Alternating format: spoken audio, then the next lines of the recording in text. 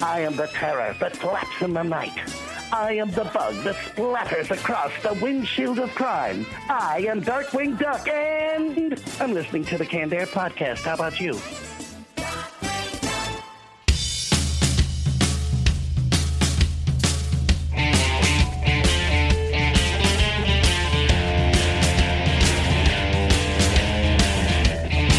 Hello, everyone, and welcome to another episode of Canned Air, a tribute to comics and pop culture. I am Jeremy Colley. And I'm Jake Runyon.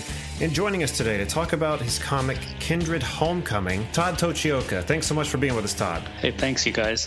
Pleasure being here. It's great to have you. I think this is probably the first episode we're recording where would we say it's officially summer? I mean, the calendar may not actually say it, feels like it. Buddy doesn't feel like it. Yeah, I'm getting a summery vibe. Yeah. And so, I'm thinking over these next few retro roundtables, we ought to celebrate summer's arrival. And we should start this week with summer movies. Makes sense to me. Talking our favorite summer movies. And I think last summer we may have touched on this, but who cares? Yeah. So what?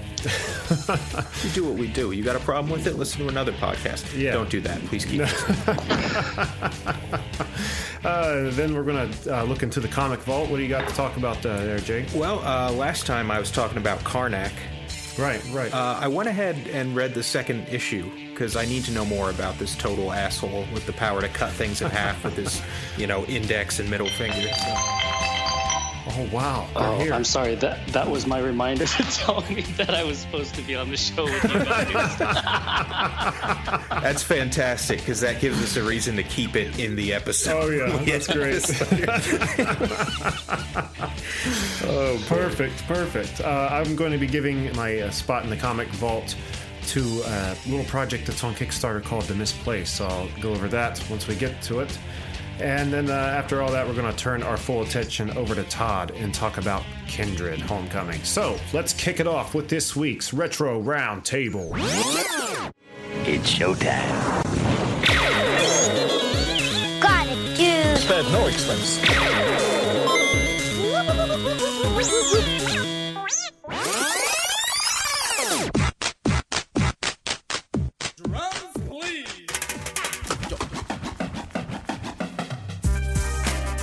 All right, guys. Summer movies. Todd, would you like to start? What's your favorite summer movie? Sure. Now, when you guys had mentioned that you were going to be covering summer movies, does it have to be something that I actually saw in a movie theater? Like, could it be something that I saw on TV? Absolutely, and I'm actually kind of glad you were kind of questioning the criteria, because one thing I wanted to make clear that I forgot was this encompasses not only movies that are summer themed, but movies that are summer movies to you. Because a lot of the movies I have on my list may have just come out in the summer, Sure. maybe like Todd saying I just saw for the first time on VHS during the summer, and therefore I associate it to a summer movie. So whatever comes to mind. We're looking for that middle part of the Venn diagram, too, Yeah. where it's like you saw it in summer, it's a summer movie, bam, double dose of Yeah. summer squared. There you go. Wow. That's awesome. Looks like summer. That's right. To the power of summer. Love it. Yeah, actually, my favorite summer vibe movie would be Legend of Boggy Creek, because honestly, I don't even remember if the first time I saw it on syndicated TV was during the summer. All I remember was that it played a couple times a year on the local channels. And I do remember when I was maybe 8 or 9, watching that with some friends during the summer. And it would just have that kind of, it brings out that nostalgic feeling of, longer days, watching a movie in the evening and the sun is still out, so you could still go play baseball or ride bikes or something, Absolutely. That's what it's all about. Uh-huh. Just hearing it described that way, taking me back, When the time change happens and it starts getting dark at 5 again, it's just such a weight on my soul. It's like, oh my God, how am I going to get through the winter? Living this cursed half-life, No kidding, right? Life is over at that point, right? Yeah. Pretty much for me. Jake, summer movie. Okay, so bear with me here because I'm about to commit a cardinal sin. Actually, before you go on, let me go Closing extinguish the sound of children laughter here. Oh, that's so summary, though. It is. That's true. But it might just be the wrong kind of summary for this conversation. I'd say distractingly summary. Staring up in the window now. I'm waiting for that electrical box to take one of them. And we'll be able to witness it from the window. From the Canned Air Studio. What a special episode that'll be. Canned Air presents the These aren't first your ever children, snuff right? podcast. No. Okay. No, we're not allowed to breed. No. Court order. Oh my God. Anyway, So I'm back about to the topic at hand. Yeah, I'm about to commit a cardinal sin and bring up a movie that should really be buried by the weight of time. Batman and Robin. Now, unjustifiable piece of shit. We're all in agreement. You're talking George Clooney and Chris O'Donnell? That's right. Wow. I can see it. No, I get it. Oh, yeah. But But I saw it at the drive-in. A summer evening with like popcorn and like pizza we brought from home, in the back of our old family car. It was just like a perfect moment. It was like cool out that evening. It had been hot all day. And like for the rest of my life, that'll always be like summer for me. It's Right. Like, that's the moment that anchors that summer feeling. Like the next day we went to the pool and then we went on a vacation. It's just like all this summery stuff was clustered around seeing Batman and Robin, which Right. was, in retrospect, atrocious. But like as a young kid, it was so much fun to see it like at a drive-in. sure. And it's funny because, being that age and, I was older than you were. I was probably too old to be as into Batman as I was, whatever. But as into it as I was, it would be hard to be let down, and I was severely let down. Yeah. See, here's one that this was a summer release and always makes me think of summer. Last Action Hero. Arnold Nice. Schwarzenegger. Remember that one? Yeah, oh yeah. I remember that conversation with the action figure that I'm looking at right now. Oh, yeah, I'm like, yeah. oh man, I used to have this Arnold Schwarzenegger action figure. He had like a ripped red shirt and jeans and like weird white Yeah, because you pointy thought it toe was shoes. Terminator. What a nerd. Oh jeez. You're really giving it to me today, man. Come on.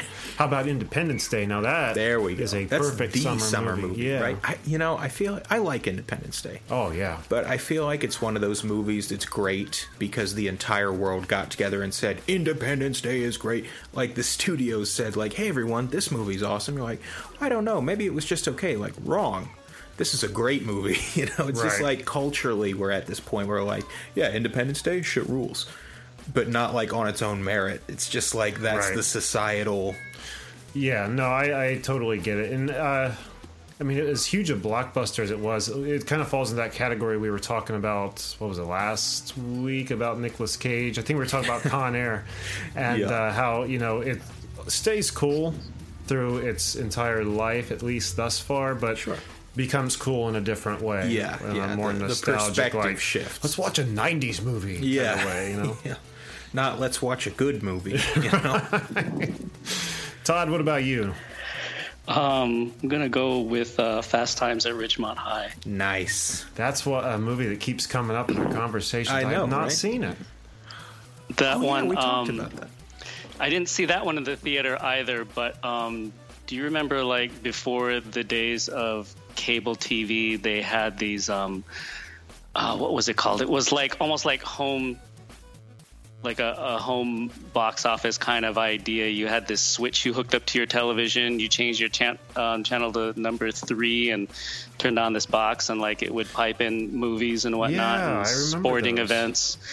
So I saw Fast Times on that thing. I think it was called like Select TV or some gimmick like that. And I had recorded it with our VCR at the time, and like, yeah, that's another like summer movie that I remember. Just, the neighbor kids coming over, and we'd watch that and just have a good time laughing at that film. We weren't even in high school yet, so we just thought like, wow, high school's just going to be fucking crazy, isn't it? Right. I'm so excited already. I need to watch that movie. It's good. one of those It's good. classics, right? Yeah, oh yeah. Dang, I need to see it. Jake, It's got that combination of like upbeat, funny, farcical moments and like the sobering realities of like poor decisions. You're just like, oh god, just pick a direction and stick with it. And it was kind of shot throughout like the San Fernando Valley, Yeah, and like that parts of whole West area. LA. So yeah, and like I kind of grew up there, and So that was kind of fun. You know, you recognize some of these areas. You get that nice slice of like time and place all in one movie. You know? How about the first Iron Man? Oh yeah, Always comes to mind because that one kind of came out of nowhere for me. And was a bombshell, right? Yeah, I mean, it was big. It was crazy. I heard like, oh, did you see Iron Man? I'm like, Iron Man? What are you talking about? Right. And I saw it, and I think a part of me realized from this point, like, oh shit. Watching this, cool. I'm like, oh no, this changes things. Like, I got the impression this was going to be the future of my movie-going experience for a long time. Right. We're talking franchises, bringing in characters, universe building. And that's when it became the cool thing to do, was build your cinematic universe. Right. Not only was it a bombshell with ratings, but it really changed cinema in a big way. Oh, yeah. That movie did. That's how you make money now. Yeah. Comic book continuity. Yeah. Who'd have thunk it? It's quite the age to be living in. Oh, yeah. It's never like thought the we'd golden see age of being a dork. I'm a broken record saying I never thought we'd see the day, but here we are. We say it every episode, but that's kind of the theme of our show. What right? stinks is we saw it be ushered in, and we're in the height of it. We're going to see it go out, too. We're going to see that's it a good become point. taboo. Yeah. And when it becomes taboo, guess what else becomes taboo? Yours truly. Yeah. Oh, let me think. The foundation of our program. Right. Nothing serious. Oh, we're screwed, folks. Yeah. See you later. Okay, here's a few that I think of. Early 90s movies. Rookie of the Year and Angels in the Outfield. You guys remember either of those? I remember seeing both of them. Yeah. the trailer or commercial or whatever you'd want to call it in that time for Angels in the Outfield before every VHS movie I ever rented. Right. But like I never sat down and watched it. Oh, it was a smash. It Oh, was I'm a smash hit. And there was Rookie of the Year, too. I always wanted that kid's affliction in the movie. Like, Just to have that arm. Yeah, he like fell off a bike or something and like onto his arm and messed it up, and a tendon would tighten just the right way and snap release so that he was pitching faster than any of the pitchers in the NBL, MLB, what is it? MLB. MLB, yeah. Boy, I'm bad at sports. In the I fail NFL, at sports, yeah. In the NFL, yeah. He's the best pitcher in the NHL. Oh man, we come back to Todd. Well, since you brought up a couple baseball movies, I'll bring up Sandlot. Yes, classic. I watched that last week, and I still laugh at that, just at the ridiculousness of it, just because it's tied into baseball too, and I'm such a baseball nerd. It's like, all right, yeah, it's a fun movie for sure. That it is a perfect summer movie, but I personally, like I said, I don't know or like sports, but I love those summer baseball movies. Yeah. I do. Something they're special great. about it. Yeah. I mean, I like playing baseball. Sure. That's enough, right? It's the only sport I ever played that like I enjoyed. When I was younger, I went through every sport in school. Like, I want to play football. I enjoy play basketball. Not so much watching it anymore since the Chicago Bulls don't have Phil Jackson coaching no more. But I couldn't do basketball because the motion was constant. In baseball, I could run in short bursts and then just chill out for a while. Just chill out. sits down on the base, pulls a burrito out of his pocket. Wow, that's awesome. That's perfect. But you guys are in Ohio, though, right? Sure. Correct. Where are you at? I'm in Southern California, between Long Beach and Santa Monica now. But you guys aren't big fans of like the Cavaliers, and they got a good thing going over there. Everybody that surrounds us is, but we're So like by association, I guess. By association. yeah, we're not big sports people. Not so much. Yeah. But yes, everyone does slobber all over the balls that are the Cleveland Cavaliers. Yes. And Ohio You State heard it football. here, folks. Slobbering on the balls. How else would you put it? No, man, that's pretty accurate. Jake, summer movie. The G.I. Joe movie, the animated G.I. Joe movie. I used Yet to watch another episode the now. We're going to bejesus have out of to that. end on that song. I know, right? You found out my secret. I want as many of our episodes as possible to end with the G.I. And I'm Joe happy theme. with that. Yeah. I don't care. I love the song. Oh, I love it. I love that extended version of the opening song they do in the beginning when they're like rappelling down the Statue of Liberty or something crazy. It's like G.I. Joe. And Not messing it up in any way, yeah. There's like this big orchestral swell, and like Cobra gets Oh, their wait. own refrain. You said G.I. Joe. I thought you said Transformers, which is why I said that song. I was thinking of the Transformers movie song.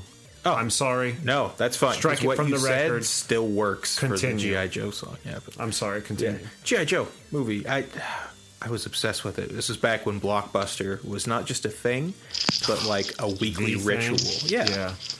And I think I rented G.I. Joe for 3 consecutive weeks just to watch and rewatch that sumbitch.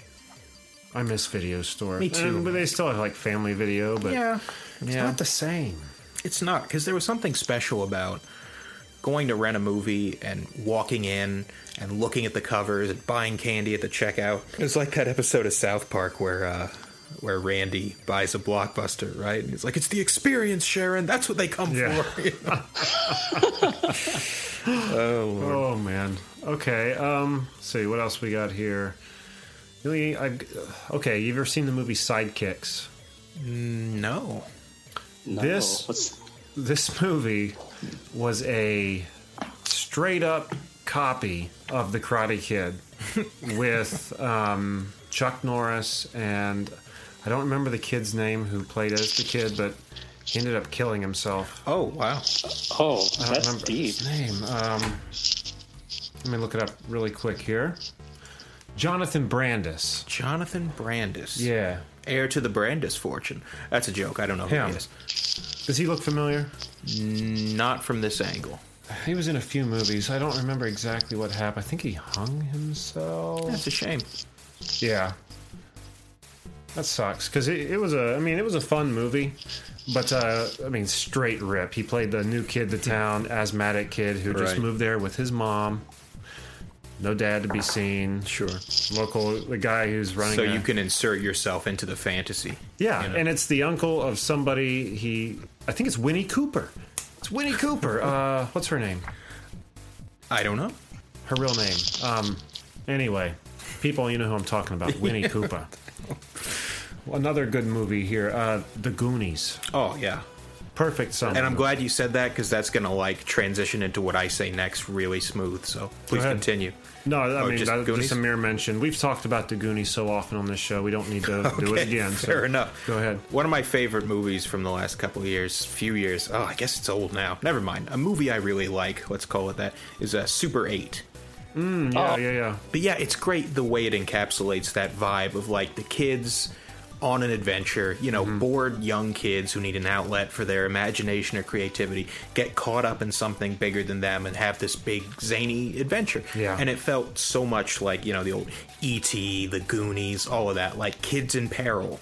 Yeah. And something about that just feel because that's what you wanted when you were a kid. Yeah. You wanted to be in danger. You wanted to fall into a cave and find treasure. You wanted to find an alien on a derailed train.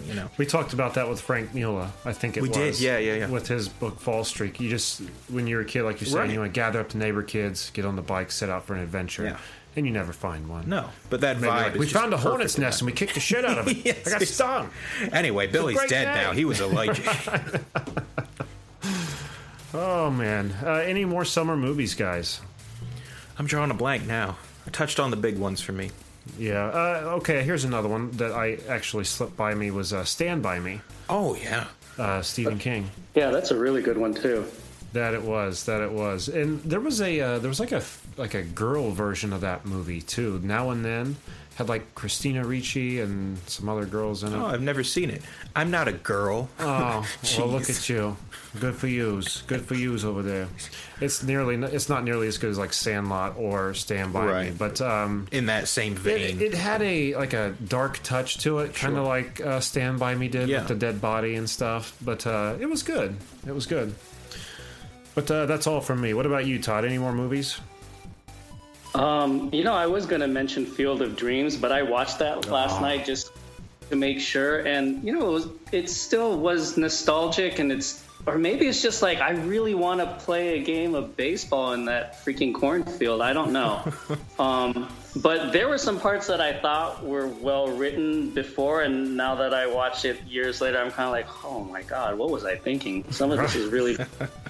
But hey, it's still a really cool baseball field, and that was, I thought, a really knockout job by James Earl Jones, you know? Oh, for sure. Yeah. I forgot he was even in that. Man. You'd be hard-pressed to find a James Earl Jones part or role Yeah. that isn't fantastic. And Kevin Costner's good. I think he's so underrated. Yeah, you know, maybe he just has to be in baseball-related No. films. You know? You don't agree, Jake? I don't know, I'm making a face, viewers at home, but I don't know if I have enough conviction to fight you on this one. I think he's like right where he belongs, personally. Well, it's not his fault he came at the time that the movies he was in came out. I mean, I guess that's that fair. era, I mean, Weirdly enough, I see what you're saying with that. they're not great movies, but I love, like, The Postman, way That was too long. That was no. I loved it, though. It was a great movie. Yeah. What else? What was it? Did you like Waterworld? I've never seen that. I've been told to steer clear of it, and steer clear of it I have. I had Waterworld toys when I was younger. I think I mentioned it on the show before. Poor little bastard. No, dude, it was cool. I had a Dennis Hopper action figure. How many other people can say that? You know? I had a Dennis Hopper action figure from Mario Brothers Oh, fuck off. movie. Mine was cool. It had a gun that shot water. Mine was fucking Bowser. Yeah, I guess that's cooler. Whatever. Neither of them were cool. I don't care. Let's face the facts here. But, all right. Are we good? I think we're good. Are we good? All right. We're always good. But Okay. One more movie. I totally forgot. The Summer of T-Shirts. oh yeah, that one really swept the Oscars when it came out, didn't it? Yeah, all about a group of friends who, being young and naive, start a podcast and end up selling canned air T-shirts on Society6.com. Little did they realize that was the key to unlocking their wildest dreams. Yeah, and the key to summer. That's right. These T-shirts. And all it took was the cooperation of many, many people with open bank accounts willing to shell out just a couple bucks for high-quality T-shirts. This isn't even a movie, people. This is reality. We're bringing you reality. We just blow your mind. Broke the fourth wall Yeah, there. reaching out, touching the audience, You but never inappropriate. Can have a summer of T-shirts. You can have a summer of canned air T-shirts. Society6.com Make this your /canned air summer of pod. T-shirts. Yes. Winter's over, people. Put the coats away. You need Yeah. short sleeves. Canned Air's sleeve. got you covered. Yeah. We don't do the winter vibe. Canned air is purely summer, pro summer. There we go. In case you can't keep up with the seasons, we sell clocks too, ladies and gentlemen. Yeah. Become a little more time conscious, you know. Sick of pouring coffee into your hand and drinking it that way? Oh, that's the worst. I we still got have coffee burns. mugs. We got coffee mugs. You're welcome, people. We got you covered. Canned Air's got your back. Yeah. Really, we're more of a father to you than your father ever was, if you think about it. So one more time, Society6.com /canned air pod. Go get some tasty merch. Thanks for sticking with us through that, Todd. Man, I wanted to see that movie. You can, Todd. You can live that movie. We'll send you a link. Make the dream real. All right, with that Jorgen behind us, let's swing the door open to the comic vault. Oh, yeah. Yeah, boy! That's what we're going to do every comic vault for some reason. That's like what the bad radio show in the Oh, morning yeah. does with like their They're millions and millions bored of sound effects. Slide whistles. 90.7. Though something Yeah. or another. Anyway, who wants to go first? I'll knock mine out because it's pretty short. Knock it out. So, last Comic Vault, I spoke of Karnak, first issue.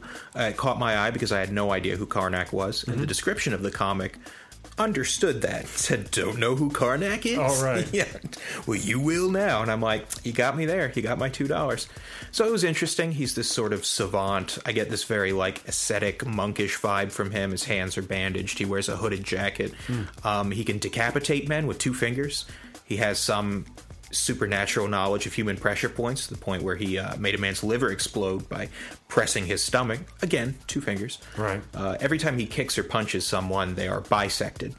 I saw him punch an assault rifle out of someone's hand so hard that the shards of metal killed 3 other people. So this guy's very physically powerful, and he's also a huge asshole. Because he's... Great combination. Oh, yeah. He's brilliant and analytical. He's the master of some inhuman... like the Inhumans, like that faction within Marvel, refuge of like introspection and philosophy called the Tower of Wisdom, which I guess was built on the ruins of Atalan or something. And his angle, and I think the name of the series is that he says his power is he can see the flaw in all things. Like, that's the root of his power. He sees the flaw in a weapon, in a person, in a wall, and this allows him to destroy them. You know, he's Karnak the Shatterer, that's what they call him. And so every time he encounters someone, he's telling them, he's got this little thing he says, like, I am Karnak, master of the Tower of the Wisdom. I see the flaw in all things. Never forget who I am. Right. Like they are, you know. But in this second one, he's been tasked by Agent Coulson to track down a boy who's undergoing Terrigenesis and is thus just slightly outside of their jurisdiction. So he thought, let me bring in the biggest asshole I know, this Karnak figure, see if he can help us. So he figures out what weird paramilitary group, it's like some bastard subset of AIM that's like gone underground, and they've got like a sleeper cell operation now. And so Karnak infiltrates their compound. By infiltrates, I mean he literally kicks down the metal doors and starts killing people on his way to the bottom. And he finds this little boy who's been abducted. A sort of cult has sprang up around him. There's this group of people that believe that at the end of his Terrigenesis, he's going to be some messianic figure. They believe he's at the core of creation. He'll have some insight into the meaning of the universe. Mm-hmm. And he meets this fanatical priest, and he's Karnak, so he already knows he's smarter than him. He's like, listen, this is stupid, you're stupid. Everyone's stupid, I am Karnak. Like, everything he says you can pretty much condense down to that phrase. And this is my favorite panel in the whole comic. The priest looks at him and he says, I know of you, Karnak the Shatterer. You have many gifts and powers. I, too, have many abilities. And he holds up his hand as though he's, like, mimicking the gesture of holding, like, a rifle or a shotgun. And then this bolt of red lightning fires from his hands. Karnak dodges it, obviously. He says, Zen gunnery, a gift of my masters. Wow. Like you've heard of Zen archery. Well, here's Zen gunnery, ladies and gentlemen. Wow. Yeah, so some redneck wizard somewhere pioneered the art of Zen gunnery. And he has this little battle with this priest, and he wounds him, Karnak does, and they have this conversation, which was really interesting, about why abduct the child, why is he the answer, and Karnak leans in on this priest who's bleeding to death, and he says, look, I see the flaw in all things. I see your flaw is that you're a man of conviction and discipline, but you've got nowhere to direct that, so you're looking for a supernatural cause. You need something to validate your existence and the effort you've put into the world around you. So you've chosen this child, whether he's special or not, because that's something that validates everything you've done. And by the end, the priest is just like, yeah, I guess you're right. He just like comes to term with it. And then he dies because Karnak touches his forehead and his entire head explodes. And it's really brutal. So this was like a continuation from what? A continuation of the, Wow. Yeah. I'm going to look into this character. Yeah, I need to know what happens in the third one because it's cool as hell. Karnak. Very cool. Never forget who he is. Nor will I. No, it's good. Very cool. Todd, would you like to go next? Sure. Yeah, that Karnak sounds pretty violently interesting, though. It is. It's both of those things. Awesome. I have gone back recently and pulled out all my issues of Negative Burn, the anthology that Gary Reed was publishing over at Caliber during the 90s. I don't know if you guys were familiar with that anthology, but no. Gary Reed, rest his soul. It was... Gary Reed owned a bookstore, and I want to say they were they in, maybe they were in Texas or in Michigan or something, but he started publishing independent comics, like, man, this was early, man, like, you know, in the late 80s, early 90s under the banner of Caliber Comics, and, you know, all these Marvel movies that we're seeing and all the Marvel comics, like the Ultimates that pretty much rebooted Marvel, it wouldn't have been possible probably had it not been for Caliber Comics, because it's where guys like Brian Bendis really honed their craft. Most of Brian Bendis's early work was all published under the Caliber banner, you know, his the Goldfish series and the Jinx series. Mm-hmm. and before he went on and started doing stuff at Marvel. But yeah, I've been just going back and reading these issues of Negative Burn, and man, just to see all the talent that had been contributing at the time. Some of them had already broken out in the mainstream by then, like Brian Bolland. You know, guys like Phil Hester and, like I said, Brian Bendis, Michael Avon Oeming. Those guys were just, still doing their self-published indie gigs, and to see all this work that they had contributed to this series, it's just really awesome. And there are so many other talents in this anthology that were featured that I don't even know what happened to them, but they were just really great artists and great storytellers. But yeah, I think some of the issues have been reprinted by Image as collected versions, but that was one of the best anthologies around. Like, because I kind of grew up reading anthologies. I really got into House of Mystery and House of Secrets as a kid. Like, I didn't really get into superheroes until like the 90s, Right. I feel like Negative Burn has come up on the show before. I feel like it has. That name sounds kind of familiar. Yeah, and I just love really that name. rings a bell. Right. Yeah, it's man, and it started out just as your typical kind of. I think it was like the first 2 or 3 issues were just your typical 32-page interior comic book format, but they eventually got to be like over 100 pages quite regularly too. So the book had some decent success and some decent longevity before they closed Caliber. I'm gonna have to look for that. Absolutely. I say that all the time, but You do. I really do want to look for this. Should I not say that? We should put it on a T-shirt. But no, we I'll have to look all into say that. it though. Yeah. Well, I do though. I really want to look into these books, and this one especially. It sounds awesome. That's one of the. It's not quite a negative, but we're introduced to so many cool things through the people we have on the show. We literally cannot keep up with them. Yeah, and my bank account can't keep Yeah, up either. seriously. That's the upper limit right there, is the bank account. But I do slowly, like every time I'm out, if I see a title that sure. somebody's talked about on the show, I will grab it. Someone puts a bug in your ear, Yeah, absolutely. So very cool. All right, well, I'm giving my spot this week over to Chris Callahan over at SourcePoint Press to talk about a Kickstarter. Just really quick, mention a Kickstarter they have up going till April 28th for a book called The Misplaced. And the description for it is: in the aftermath of a horrific tragedy, a young man pushes through the afterlife searching for his lost bride. And I kind of got, and I can't say that it's anywhere even close to this, but just kind of from that description and a glance at it, a what dreams may come kind of vibe. Oh, sure, yeah. But this is a gorgeous, it's stunning. freaking book. I don't even know how to describe the art style. It's almost like composite. You've got images that look almost CG with like this very painterly backdrop. And yeah. But then there's some of it that looks like inlaid like photographs. Yeah. It's really hard to explain, but it is beautiful. It'll make an impression if you see it, that's for certain. This art style is perfect for the topic. No question. Book, for like the wandering through the afterlife and purgatory, wherever exactly you're led through. Like I want to read this. I feel enough, bad I haven't had a chance to read it quite yet, but yeah, again, till April 28th on Kickstarter. Go give them some love. Show them some love. They've already met their goal, but they're trying to hit stretch goals.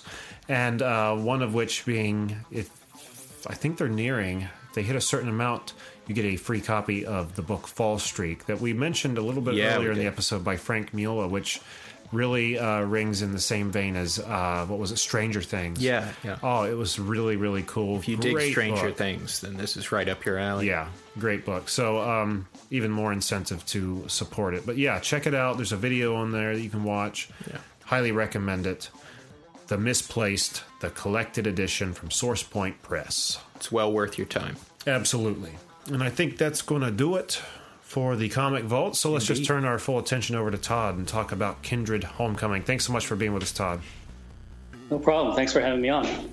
Now, it was an interesting project to check out. I mean, I've never really seen anything like it, at least in the comic book world. It looks like it's a kind of an unofficial continuation of a movie from the 80s, but at the same time, it hones likenesses of actual people, which you see in like you're starting to see a lot in like video games. I've seen Kevin Spacey and the guy who played Iceman in the X-Men movies, like where they put the celebrity into the video after game. like L.A. Noire, that became the big thing to do. Right. Well, in this medium, they're doing the same thing, but putting them into comics. Yeah. So before I just tell everything that you're here to tell, why don't you go ahead and tell the listeners about Kindred? You're doing such a good job, though. It's Kindred Homecomings is, like you said, is loosely based around a movie that came out in 1986 called The Kindred.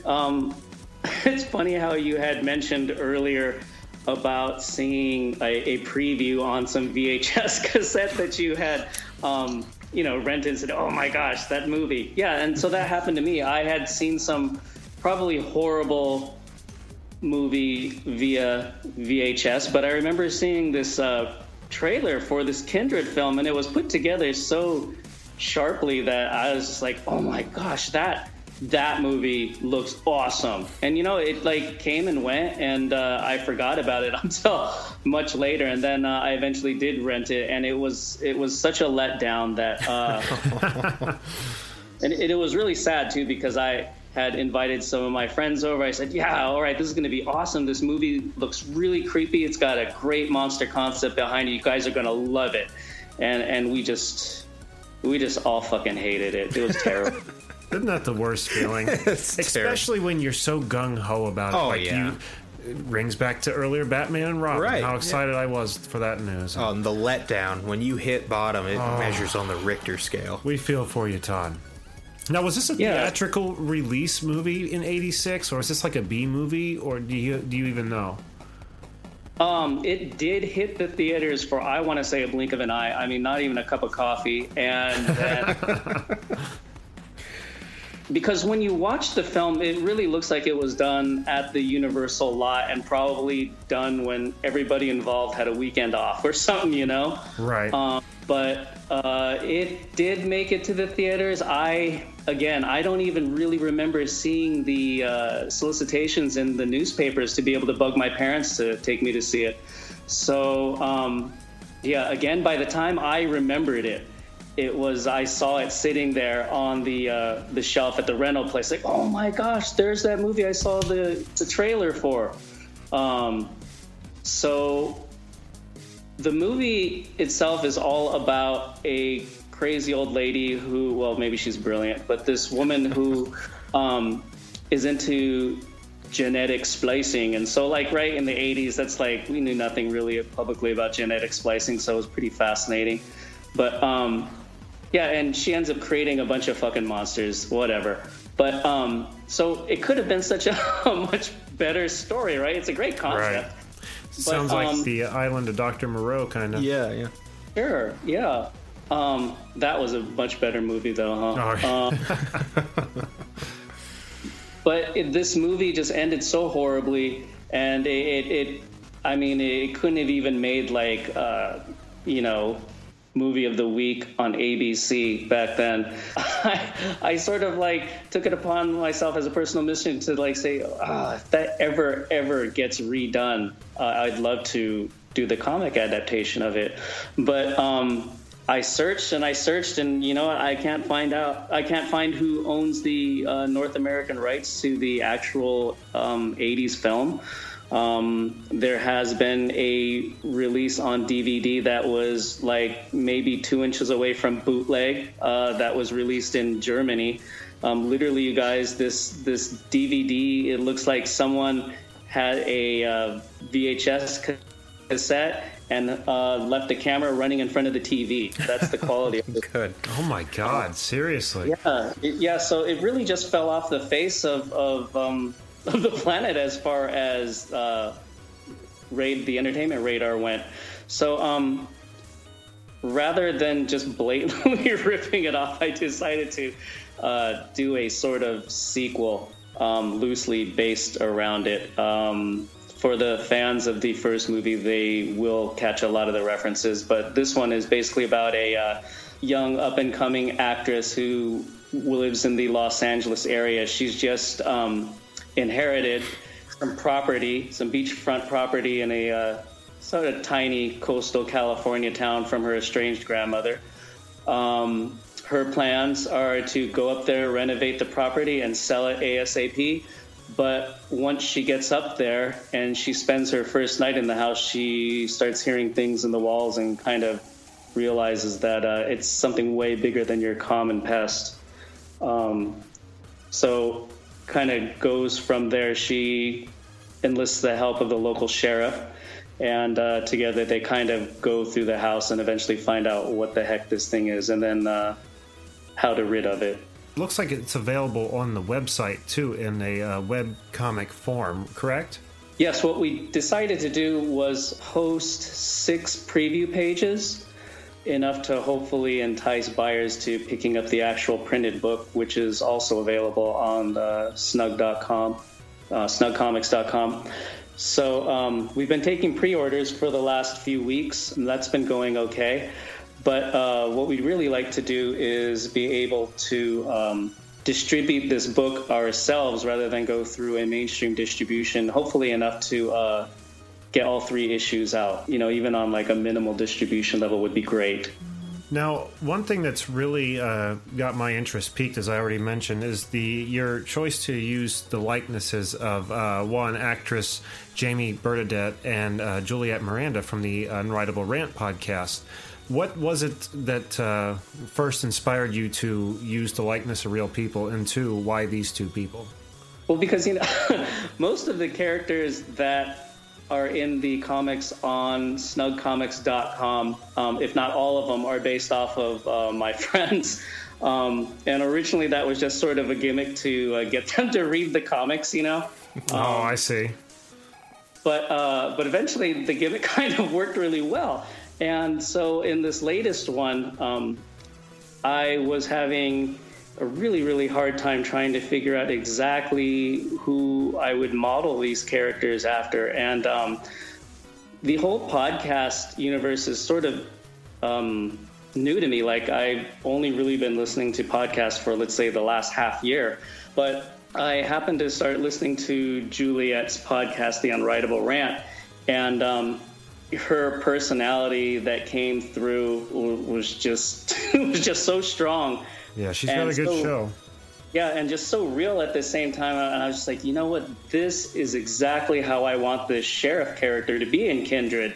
And so even though I had come up with different designs for the character, eventually I was like, no, I just need to reach out to Juliet and see if she'd be interested, because it's not going to be represented the way that it should be, or that this character should be. Because really, I mean, whenever I was writing her situations or her dialogue, I was listening to her show and just like, oh my God, this woman is so badass, Right.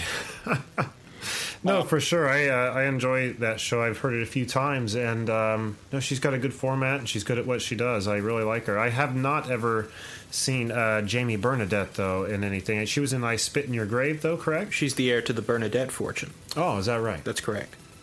I would love to be an heir of one of these random fortunes, too, Yeah, that's a joke that never really caught on with the people around me, but I still keep trying. I think it's funny, man. Look at that. See, you heard it here first, everybody. I didn't say it wasn't funny. Everybody in my life. It's a funny joke. Todd says so. Pointing at me all accusatory here? I was pointing in general. Not I see. Yeah, no. Okay. You smiled. You gave me a smirk like, oh, God bless him, he's trying. Oh, Lord. I might use that as some dialogue one day. That's pretty cool. I give you full permission to do so. All right, great. Put it on a t-shirt now. There we go. Society6.com/CanDevPod. But yeah, when I started looking at who was kind of working the independent cinema film festivals in this area and on the West Coast, Jamie's name kept coming up. And so I started watching some of her movies, and yeah, she's great. She does a lot of hard work, and she really went out there and represented her product really hard too, man. She's like always popping up at so many festivals to promote independent film work, and I think it's so awesome. But yeah, it really is cool. But just because she was also involved in so many of these indie horror movies, yeah, she was the perfect person to reach out to. But yeah, she was really responsive and was into the idea, so I was glad that she was on board as well from the beginning. I feel like when I saw her picture, I have seen her in movies before, but I can't place what I've seen her in exactly. One of those faces, I suppose. Yeah. Now, aside from just Kindred, let's touch on snugcomics.com a little bit. You have a bunch of different webcomics on there available for people to look at. Are all these from you? Are you producing all of these comics? Yeah. Wow. In one way or another, you know, but I'm not doing them all at once. Like, for example, Action Hero Mandy, the art and the story was finished so long ago. I want to say like back in 2013, maybe 14. But then I just got involved with other projects or got, you know, busy with work or other crazy OCD, ADD things, and like never on Action Hero Mandy again. And that kind of happened from like 2010 to about 2013. I ended up getting a couple different issues produced and then never went back to letter them. So now I'm kind of using Snug Comics as a platform just to launch them. Only because before, the whole marketing idea and business model for indie comics was you put out your stuff and you go and you solicit at independent shows and you get a table and you sit behind there and you pitch your wares if you can, you know. That got really taxing and tedious. Oh, yeah. Oh, yeah. You know, like after you're paying for your exhibit fees and you're paying for your parking and your lunch or your meals or your drinks with friends, you got to pay for your product too that's going on the table. It's like, oh, okay. And I'm paying the artists that are doing. It's like, holy cow, I'm in the wrong business, man. I need to like go into the making money business. Two ends of a spectrum, making comics and making money. So eventually, and I became open to the idea of putting everything up online. And I wish I had done that sooner, just because I was a little bit resistant to it before, because why give away things for free, right? But I'm also seeing that, well, once it's online, people will stumble upon it, or people will get referred to it, or people will need a random distraction while they're at work for 5 minutes, you know? Sure. It was just the opportunity to get these stories in front of new readers who weren't going to be picky about what independent stories they would read, because a lot of people still, if they've never heard of it, they're not going to give it, you know, a shot. Right.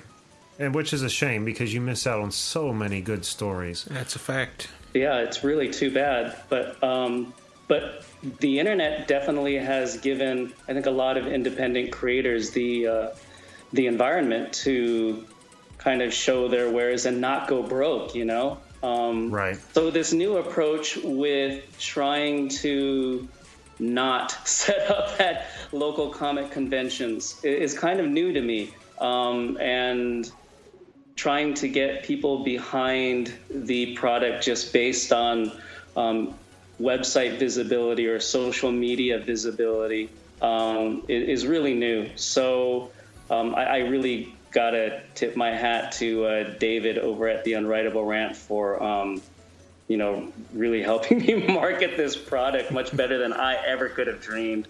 Sure. But then that's been a really a huge benefit to this project too, because before, if I put something up, and like Project 17 has probably been the most successful self-published book because we're able to reprint it multiple times and it still pays for itself.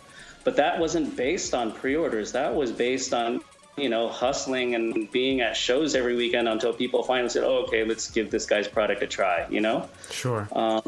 This is the first time I've ever been involved with the independent comic book project where there's actually buzz before the thing gets pushed in front of my face. So, right.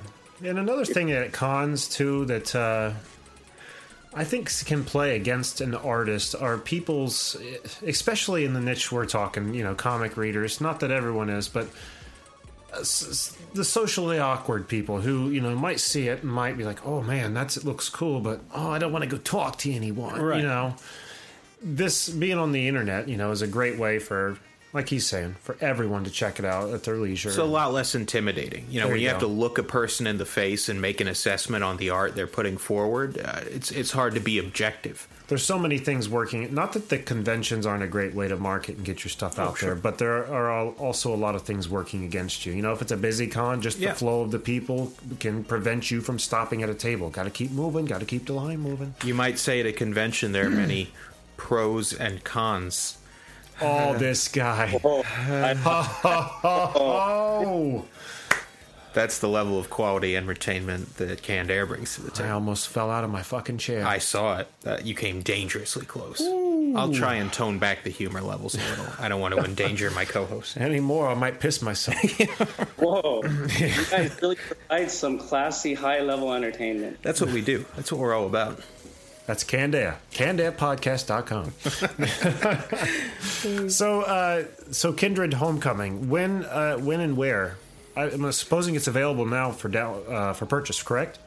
Yes, you could go to snugcomics.com, and there is a pre-order form there. We have 3 different versions. You could buy just the book, or you could buy the book and a poster, or you could buy the book and a poster signed by either Juliet or Jamie. The actual book will be available on April 27th. That's when I get it back from my print vendor. So then the rest of that afternoon, I'll be sending it out to everybody. But yeah, we can be reached at snugcomics.com. The Twitter account is @snugwork. So any questions or any inquiries can always be sent there. Amazing. And this is all information we're going to be retweeting and putting on the website as well. So trying to make it as easy for people to get over there as possible. Todd, I want to thank you so much for taking time again to be with us here on the show. And I also want to tell the listeners, after you check out everything at Snug Comics, also check out the Unwritable Rant podcast. It is a good show. She's very funny, and I don't know how to describe it. She's very, very bold, I guess. Yeah. Is that a good word? I think bold's... I think bold is a really good way. bold but she's to mind. also, Confident comes to mind. Yeah. Yeah, but there's that hint of self-depreciation there. So she's not, you know what I mean? She's not high horse enough to where she won't talk about, like, I don't know, the time she pukes in a trash can or something. Right. And It's good to temper boldness with a little humility, And she brings Yeah. a new drink, I think, to the table each which week. I always appreciate. Yeah, and tells you what she's drinking and everything. It's I'm a good starting show. a promising carear in alcoholism, There doing you what go. I can to build up my resume there. So Well, let me help you along, buddy. I appreciate it. Wow. How can I donate to that charity? Oh, it's so easy. All right. Todd, once again, thanks so much, man. Hey, thanks for having me. That was fun. Jake, what do we have on the website? Check out CannedAirPodcast.com for new and past episodes, our wall of special guests, and our new fantastic line of merch. Be sure to follow us on Twitter at CannedAirPod and Instagram on canned_air. Want to be featured on the show? Check out our contacts page for more info. Also, give our YouTube page a look. We're going to be putting a lot of work into that in the coming months. We've got some awesome stuff down the line, some feature-length offerings from your friends at Canned Air, among Yes. many others. Very much in the vein of, well, not in the vein. We're Very blatantly much. ripping off Mystery Science Theater, and we are ripping over our own public domain movies. Do you guys like the professionalism and wit that goes into a Mystery Science Theater episode? So well- do we. We're going to copy it. Get ready to watch an episode without the professionalism or wit. Oh, it's going to be great. No, it's still funny. No, we're having a great time. We're doing a good job with We it. are. So we'll see what the viewers think, and then also we're going to be. I tell you what, the public domain. What a well to be tapped into. man. Indeed. We're going to be posting a bunch of public domain Popeye cartoons, Superman cartoons, Looney Tune Merry Melodies. This is some good shit. We want to can't be watch your anymore. go-to source for nostalgia. Mm-hmm. And We're getting there. I want the YouTube to eventually be like something that you can just open, hit, play, and have a good time. Continually just watch Candare TV. So, anyway, Society6.com/CandarePod. Get that tasty t-shirt. Do it now if you know what's good for you. I think that's all we got for this week. So until next time, I am Jeremy Colley. I'm Jake Runyon. I'm Todd Tochilka. Thanks for listening, everyone.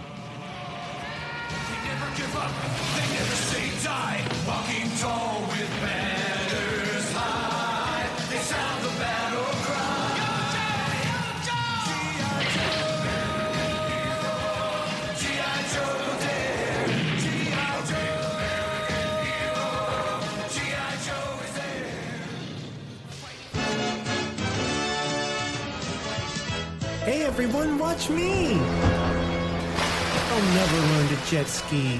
And yet you keep trying. Scarlet! That's like your 6th try. You obviously don't have any talent. Have you thought of giving up? Maybe I should just try again. Maybe you should try listening to Canned Air Podcast. Well, at least now I know. And knowing is half the battle. G.I. Joe!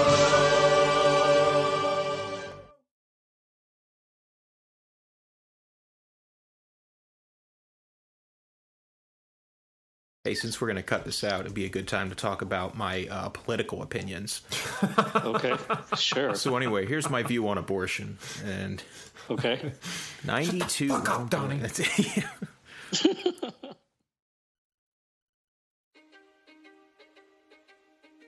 History is complicated. The story of human progress is long, messy, and riddled with controversies big and small. On Conflicted, we dive headfirst into history's most infamous events and contentious figures.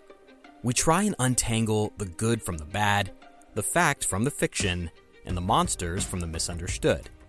Was Genghis Khan a murderous butcher or a civic pioneer? Did the Allied powers go too far in firebombing the German city of Dresden at the twilight of World War II? And how did the Marquis de Sade acquire such a sinister reputation? And was any of it true? These are just a few of the tough questions we wrestle with and investigate on Conflicted. So if you love history or just enjoy a good story, please join me, your host, Zach Cornwell, for a fascinating new topic each and every month. Conflicted, a history podcast, is available on Spotify, Apple, or wherever else you get your podcasts. I hope to see you soon.